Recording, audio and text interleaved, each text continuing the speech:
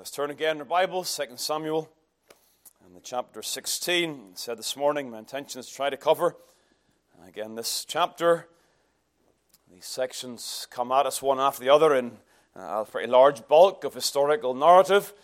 And so we need the Lord's help to consider it carefully and to see in what way it may apply to your hearts again tonight. So let's bow together. Please encourage you all. Seek the Lord at this time. Ask that God would have a word for your own soul. Eternal God, we thank you for the time of worship, even the teaching and admonishing of one another in psalms and hymns and spiritual songs. The admonition, O Lord, that in all of our ways we must consider Jesus. We must fix our eyes upon the author and finisher of our faith.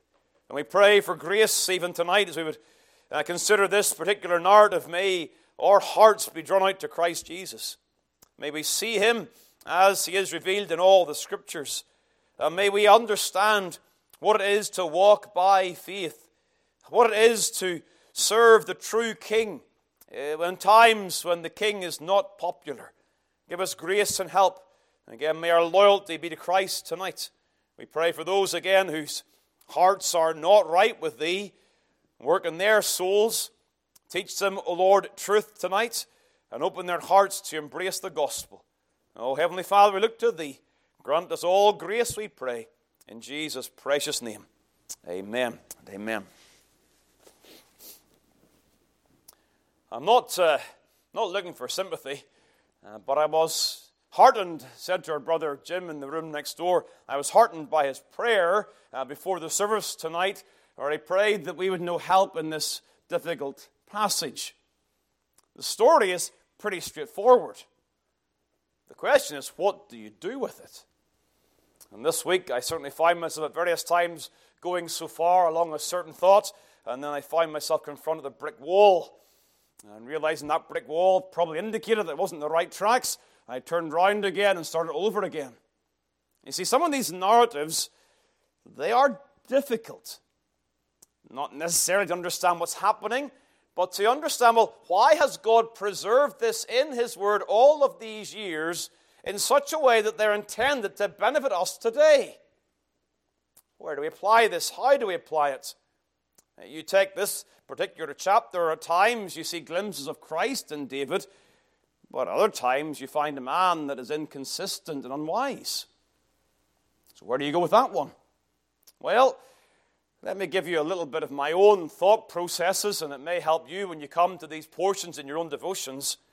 It's always good to take a step back and ask yourself the very simple question, well, what's actually happening here? Well, we know the story. David is leaving Jerusalem. Well, why is he leaving Jerusalem? Well, he's leaving Jerusalem because of the rebellion of his son Absalom, who's seeking to usurp his place and take the throne. He's leaving his homeland. Just an interesting point of geography, the little reference there in chapter 16, verse 1, David was a little past the top of the hill, is reckoned by the Bible geographers as an indication that David is leaving, again, the Mount of Olives, the mount there referenced in verse number 32 of chapter 16. And from that, he's entering the territory of Saul, the Benjamites, the area where Saul was popular, and Saul came out of that area. Hence, you get the reference here to Ziba and Shimei. And so he's leaving Jerusalem. He's on a pathway of trouble and difficulty. And as such, undoubtedly this chapter marks a time of personal loss and trouble. These were not easy times for David, and we'll see that later on tonight again. But it's also a time of trouble and problems in the true kingdom of God. David, again, is the rightful king, and Absalom is a usurper. And so as you look at this chapter, you're seeing trouble for the king and the kingdom. Chapter 15, we saw the loyalty of some in that chapter. And there were three friends who were determined to be loyal to David and seek to bring about David's recovery in the city. And then in chapter 16, we now find these three enemies. I say three, there are four, but the last two work together. That is, of course, Ahithophel and Absalom. You have Ziba acting as a deceiver. You say, well, is he really an enemy? Well, I trust that within a few minutes you'll realize he is indeed an enemy of the cause of David. You've Shimei, very clearly an enemy of David, cursing him, kicking stones at him, and all manner of other things. And then you've Absalom in his debauchery and in his ungodliness, seeking to humiliate David. Chapter 15, loyalty. Chapter 16, hostility. And so I worked these things through in my mind, and again, I just came to the idea that what you're seeing here is certainly a time of trouble. Personal trouble for David, and trouble for the kingdom. I want to look at this chapter from those two perspectives, the two angles, two approaches. First of all, to see in this what it looks like to see trouble for the king in the kingdom. And then, secondly, briefly, to look at the matter of David's personal trouble at this time. So let's think of this, first of all, from the kingdom perspective. From the perspective of the kingdom that God himself has anointed and ordained. David is the anointed rightful king. Absalom is not. That's fact. He has no right to do what he's done, and whilst it's in the sovereign purpose of God, we understand that, he himself is a usurper to the throne. And so what you see in chapter 16, you see certain responses to the rightful anointed king. How did these three individuals respond to David? One responds in deception, Ziba. Another responds with open aggression, Shimei. And the third responds with insurrection, seeking to overthrow in a very blatant manner, to overthrow the kingdom. Again, I say, all of this is under God's sovereign control. We know back to the time after David's sin with Bathsheba and the death of Uriah, that God was going to bring these things upon the kingdom. None of this is happening as a surprise to God. But it is still at the same time actions that these men are held accountable for. And as the story continues, you see that reality. All three of these men are held accountable for their actions. It's under God's sovereign control. But as it is opposition to the true kingdom, we are also therefore seeing the agency of the devil in opposing the kingdom of God. There are only two kingdoms in this world. The Lord's kingdom and the devil's kingdom. And in this section we see that David is representing the true kingdom of God. And false kingdoms are under the devil's influence. And so what you're seeing here, I believe, is a pattern that we can learn about the devil's attacks on the church.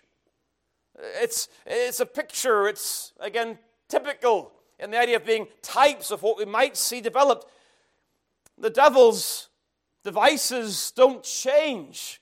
The tactics are the same in every generation. He seeks to overthrow the kingdom in various ways. And so as you see these three incidents, you should learn, understand, and pray. You should understand this is what the devil does in every generation, and therefore we should earnestly pray for Christ to preserve his own church. So let's think of these three individuals one after the other. First of all, the issue of deception. Verse 1, we find Ziba coming with these supplies, bread and raisins and fruits and wine. He comes with supplies for those who are traveling. And David is curious and asks the obvious question, what are you doing? What's the reason for these particular gifts? And Ziba gives the answer. He talks about the necessity. And whilst the quantities here are significant, they're not going to preserve this band for very long. But they are apparently tokens of good, because Ziba apparently offers allegiance to the king. Verse number 5, or verse number 4, he ends, I humbly beseech thee that I might find grace in thy sight, my Lord, O King. There's the profession of allegiance to David. David asks the story, where is thy master's son? Now you go back to 2 Samuel chapter 9, you will see, again, as you've mentioned there, and of course 2 Samuel 9, we have the account of David seeking to bring kindness upon the house of Jonathan. And Ziba is called, verse 2, there was of the house of Saul a servant whose name was Ziba. He's a loyalist to Saul, but he's part of that household.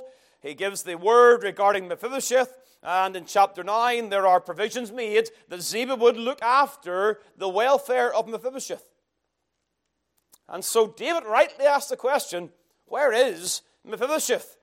He refers to him as his master's son, verse number 3, but it is a reference to Mephibosheth, who's mentioned, of course, directly, verse 1 and verse 4.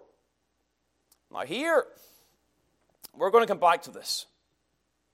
Okay, we'll come back to this later on, because when you get to 2 Samuel 19, you see that Ziba has spun a lie. He's not true here, because what he does, he bears false witness against Mephibosheth by suggesting that Mephibosheth stays at Jerusalem in the presumption that the kingdom will return to his father. Again, I am so slow to judge Bible characters unfairly. But that David would take that account, I do not understand. Absalom has usurped the throne here. There's no same prospect of Saul's son to be back onto the throne. Why would he believe this? But he does. Ziba is certainly guilty of bearing false witness. Mephibosheth is treated unkindly in light of this. And we're going to go back to how we handle that sort of situation. And so David makes this rash judgment. Verse 4, behold, thine are all that pertained unto Mephibosheth. And he essentially has given Ziba all that belongs to Mephibosheth. It's a very rash judgment. And so when you compare that with what we see later on in 2 Samuel 19, when the truth comes out, I think we are right to make the assessment that Ziba here is deceptively seeking to promote himself in the eyes of David for his own personal gain. He's a lying loyalist. His desire is to appear loyal to David, but when David returns to Jerusalem, Ziba is very much on Absalom's side, and Mephibosheth is very much loyal to David. And so what you're seeing here again is an individual who's alleging loyalty to the king, but it's all for his own personal advance and gain. The devil delights to have false sons in her pale. We sang that hymn last Lord's Day, the church's one foundation. There is a reference to false sons in her pale. In the dominion of the church, there are those who are false. And the devil has people who are false in the church. And that's dangerous. It brings harm to the work of God. It brings division. So you get division between Mephibosheth and David, and there's a rendering in the kingdom. And the devil has brought this about. Again, I'm not making this up in terms of some desire to bring a lesson from 2 Samuel 16, because we see the very same thing in the New Testament. Turn across to Acts chapter 5, please. I'm going to show you this again. My desire is to show you this in all three of these instances, that what we're seeing here is indeed the devil's pattern. One of the first accounts we have of deception in the church is the matter of Ananias and Sapphira. They follow Barnabas' example. Verse number 36 of chapter 4, Barnabas had land and he sold it and brought the money and laid it at the apostles' feet. But what happens with Ananias and Sapphira, as you will remember, is that they bring their possessions, but they keep part of that back. Now that in itself is not wrong, and that's not the issue. But the issue was they were deceptively trying to give the impression that they were something that they were not.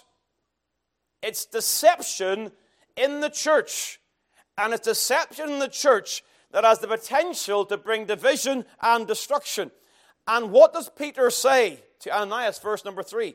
Ananias, why hath Satan filled thine heart to lie to the Holy Ghost and to keep back part of the price of the land?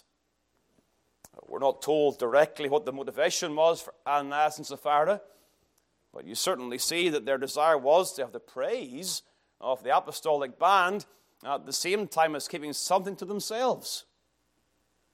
Deception. Then you go across to chapter 8.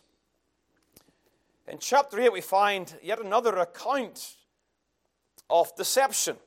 This time it is a certain man called Simon. Simon is baptized, professes faith.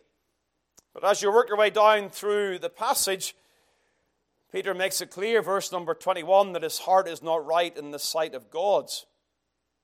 And what's the issue with Simon? Well, the issue with Simon again is that he sees the power of the Holy Ghost. And so he says in verse number 18, when Simon saw that through laying on of the apostles' hands the Holy Ghost was given, he offered them money, saying, give me also this power, that on whomsoever I lay hands, he may receive the Holy Ghost. Peter says, thy money perish with thee, because thou hast thought that the gift of God may be purchased with money. This idea that he would have some prominence, a role, a gift, opened and revealed his heart.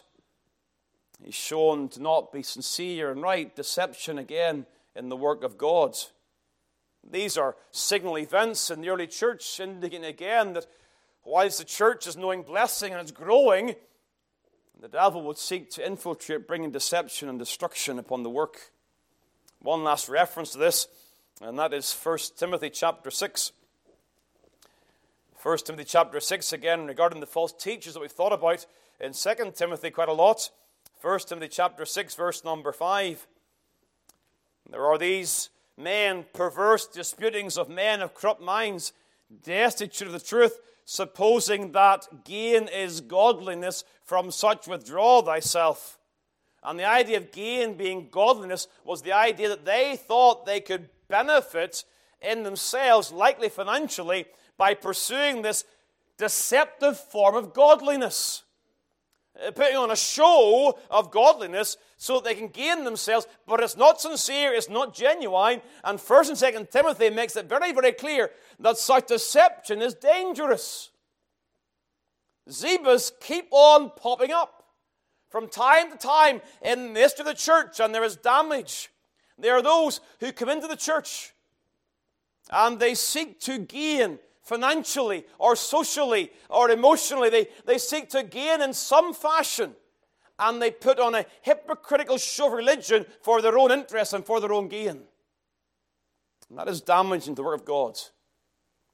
If that is a description of you tonight, may God expose your hearts and cause you to repent. That if you're in this church and part of this church because you want to gain in some fashion for yourself, then may God help you to see the error of your ways. See, what is the opposite of this?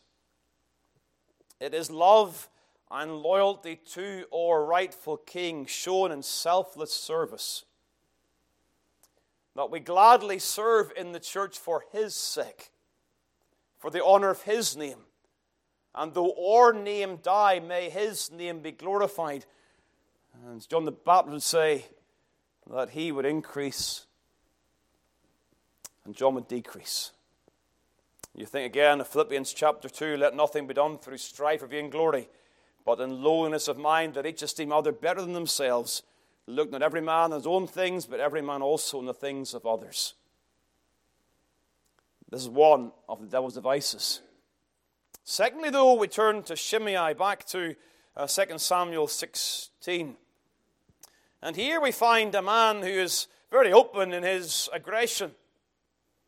His hatred for David.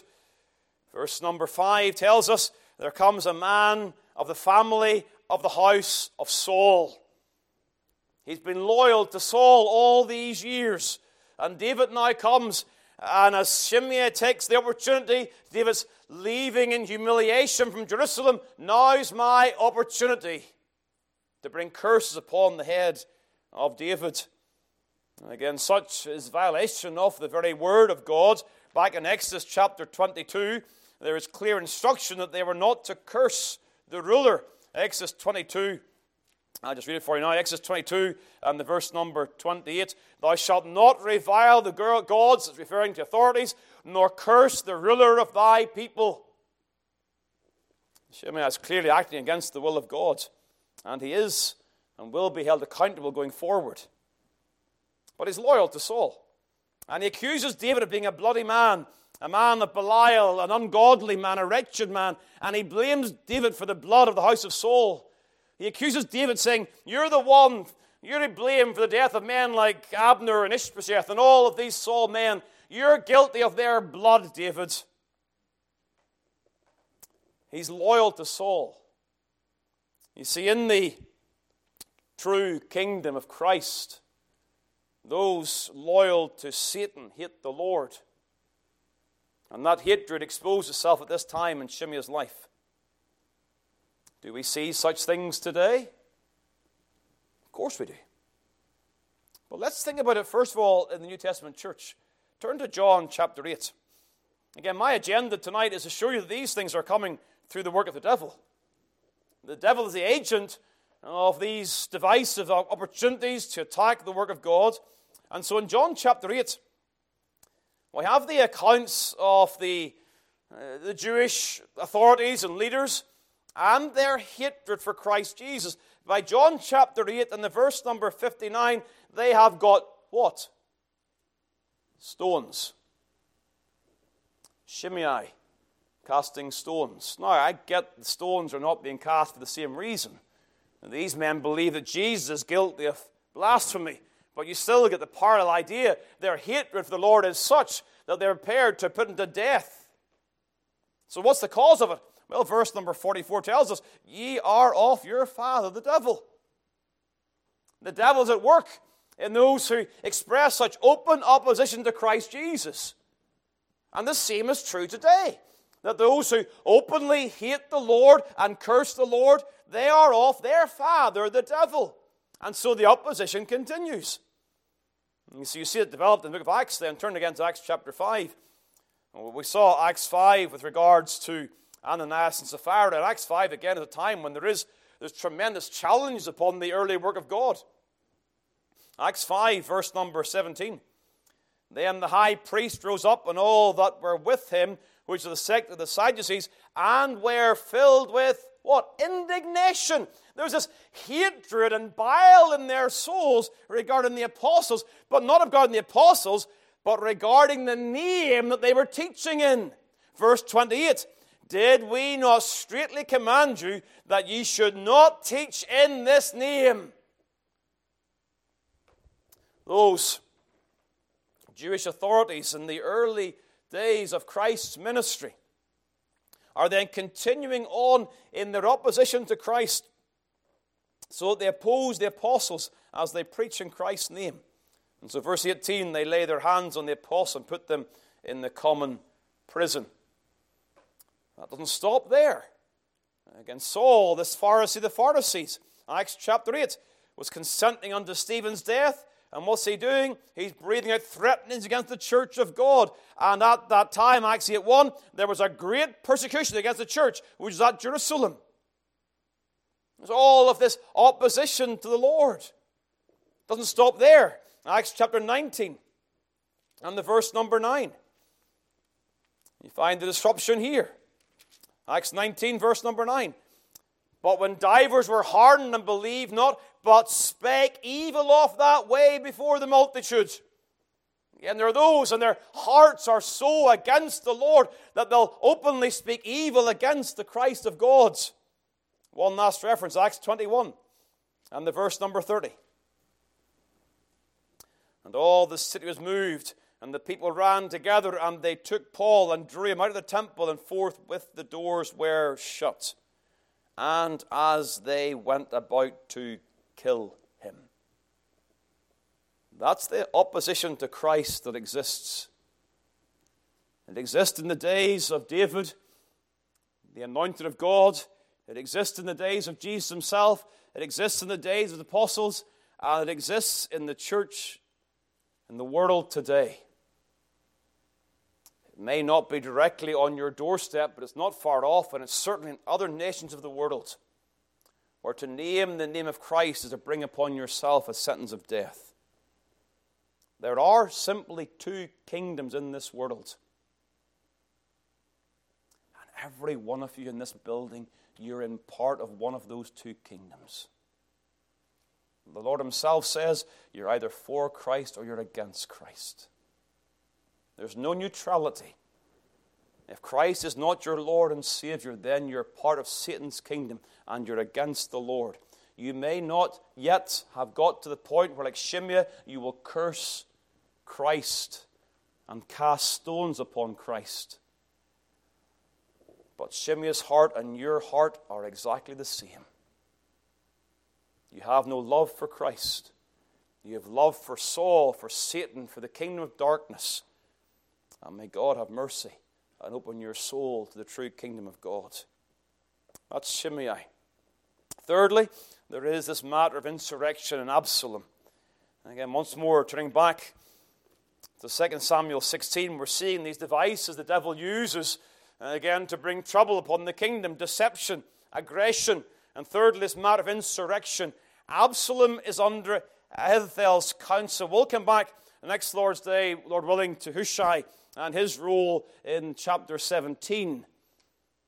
But for now, please just give attention to the counsel of Ahithophel. Verse number 20. Give counsel among you what we shall do. And Ahithophel said unto Absalom, Go in unto thy father's concubines. Now here we've got to appreciate what's happening culturally here. Upon succession, it seemed to be the case that the king's court passed to his successor. The female court also passing in that regard, passing to the new king. We see it in 2 Samuel chapter 12 and the verse number 8 in the words of Nathan when he describes what God has done for David. I gave thee thy master's house and thy master's wives into thy bosom. Now, it does not necessarily mean that there were relations held in that context. It was simply the passing, if you like, of the king's court to the successor. That was part of the culture. But Ahithophel's counsel in that regard, verse number 21, is go in unto thy father's concubines. What Ahithophel says to Absalom is, you take the king's court for your own and do it in public and humiliate and embarrass the king. But what all of that involved it was Absalom saying, I'm king now. This is my house. This is my throne. And I now rule the land. And all of you need to see this publicly. And so whilst, of course, there is grotesque immorality involved here, the immorality is used as an agent to display the insurrection. The immorality is grotesque, yes.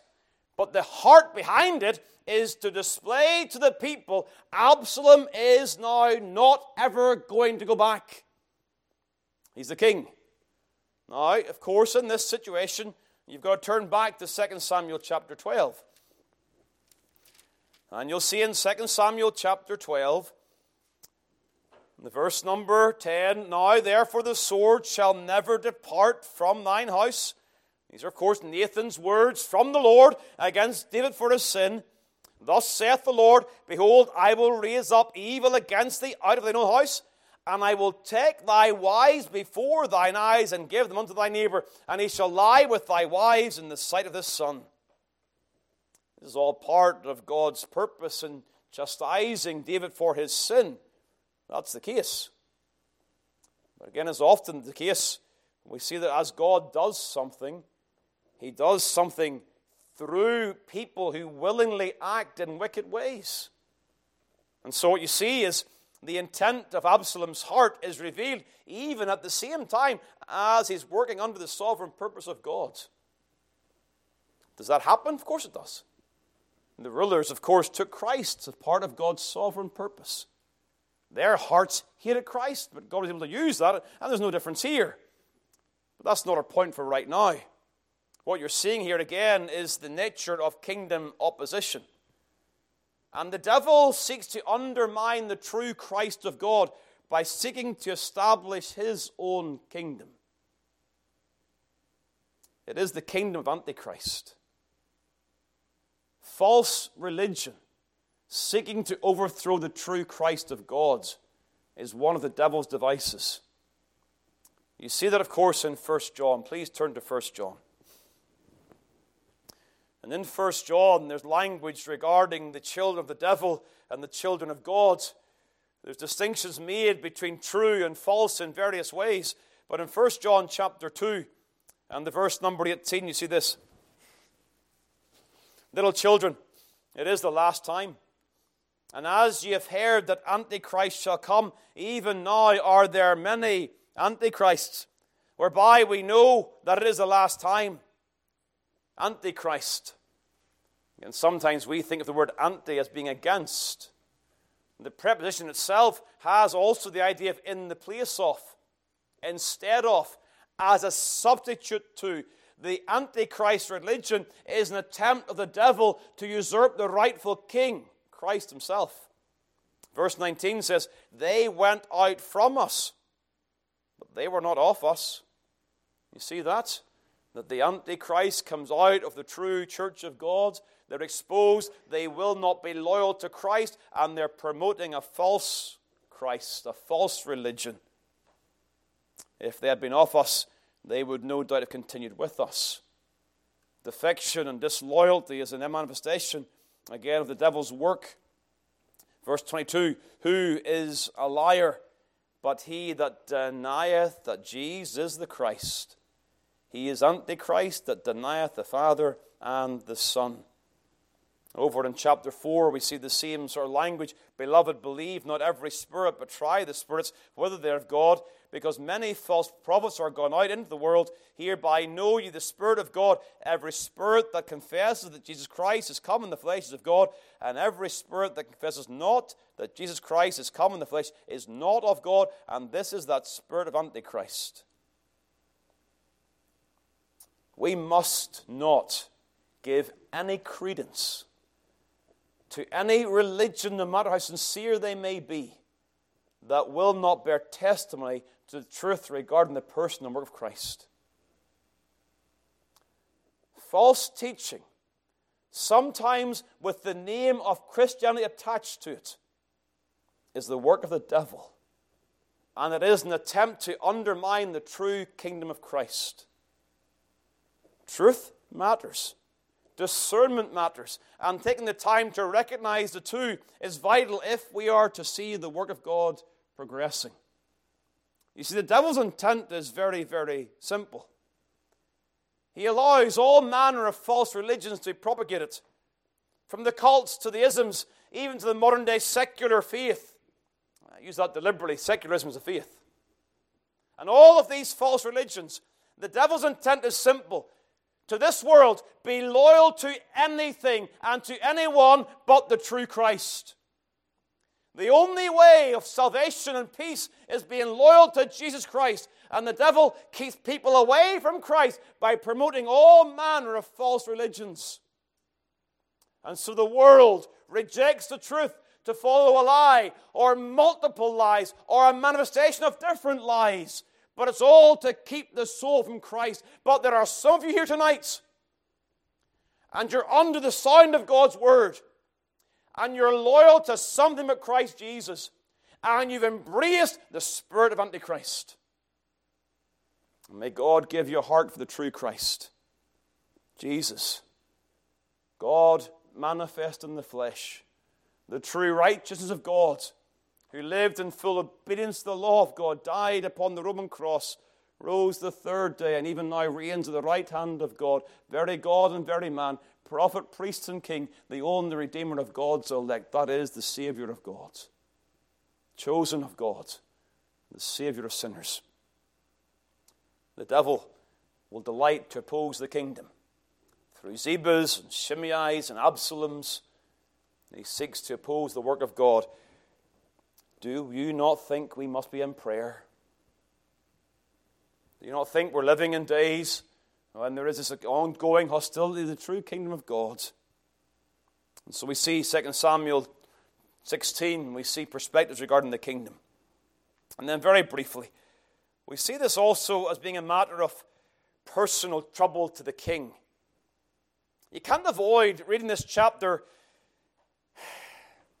and just feeling the personal pain that David must have underwent. We saw this in Psalm 3 and last Lord's Day in Psalm 55. Remember Psalm 55? Attend unto me and hear me. I mourn in my complaint and make a noise because of the voice of the enemy, because of the oppression of the wicked. For they cast iniquity upon me, and in wrath they hate me. Shimei casting false iniquity upon David. He hears these things. Verse 4, my heart is sore pained within me. The agony, the personal sorrow here. There's future uncertainty. There's a leaving of home and family. There's the risk of illness and death. There's the public humiliation and the shame, and all at the hands of family and friends. And so you see chapter 16, verse 14, they come weary. This is a time of personal sorrow, and there are certainly features that we can identify with. And so I want to turn your attention in closing back to verses 10 through to 12. Now, of course, there are difficult questions here. What should David have done? Was Abishai right? What was the right approach to this wicked man, Shimei? Well, David, I believe, is very mindful of sin at this time. I'm not sure we can commend all of his actions here. But what we must understand is his heart. And in his heart, we see, at least in part, how we may also respond in times of personal agony. David is profoundly aware of his sin. And in such, he is humble before God in light of his sin. He understands his sin deserves this sorrow. He says in verse number 10, so let him curse, because the Lord hath said unto him, curse David. I don't believe that David's implying here that God directly had spoken to Shimei and said, go and curse David. The point that David is making here is that this cursing is under the sovereign control of God. He knows he sinned against the Lord. David knows that. He may not be guilty of the blood of the house of Saul, but he was certainly guilty of the blood of the house of Uriah. And he realizes that this affliction of Shimei is small compared to his son, which seeks his life in verse number 11. He knows he sinned against the Lord. Now, we may not live in sorrow due to some personal sin that we've committed, but we do all know that one sin is a shaking of the fist at God, and we have all shaken our fists in the face of God. And in light of that, we come to the realization that we must be humble in the sight of our sorrows, realizing that we deserve troubles and trials, and truth be told, we deserve more trouble and trial than we receive. God is merciful even in our trials. Shimei throws stones, but God spares David's life. You see, in our trouble, God is always doing a sanctifying work. And in our troubles, we must all be mindful that we are rebels against God. We deserve nothing but God's wrath. So there is humility, but there's also hope in the king in light of God's mercy. Verse 12 is, again, one of those wonderful texts to take in times of affliction.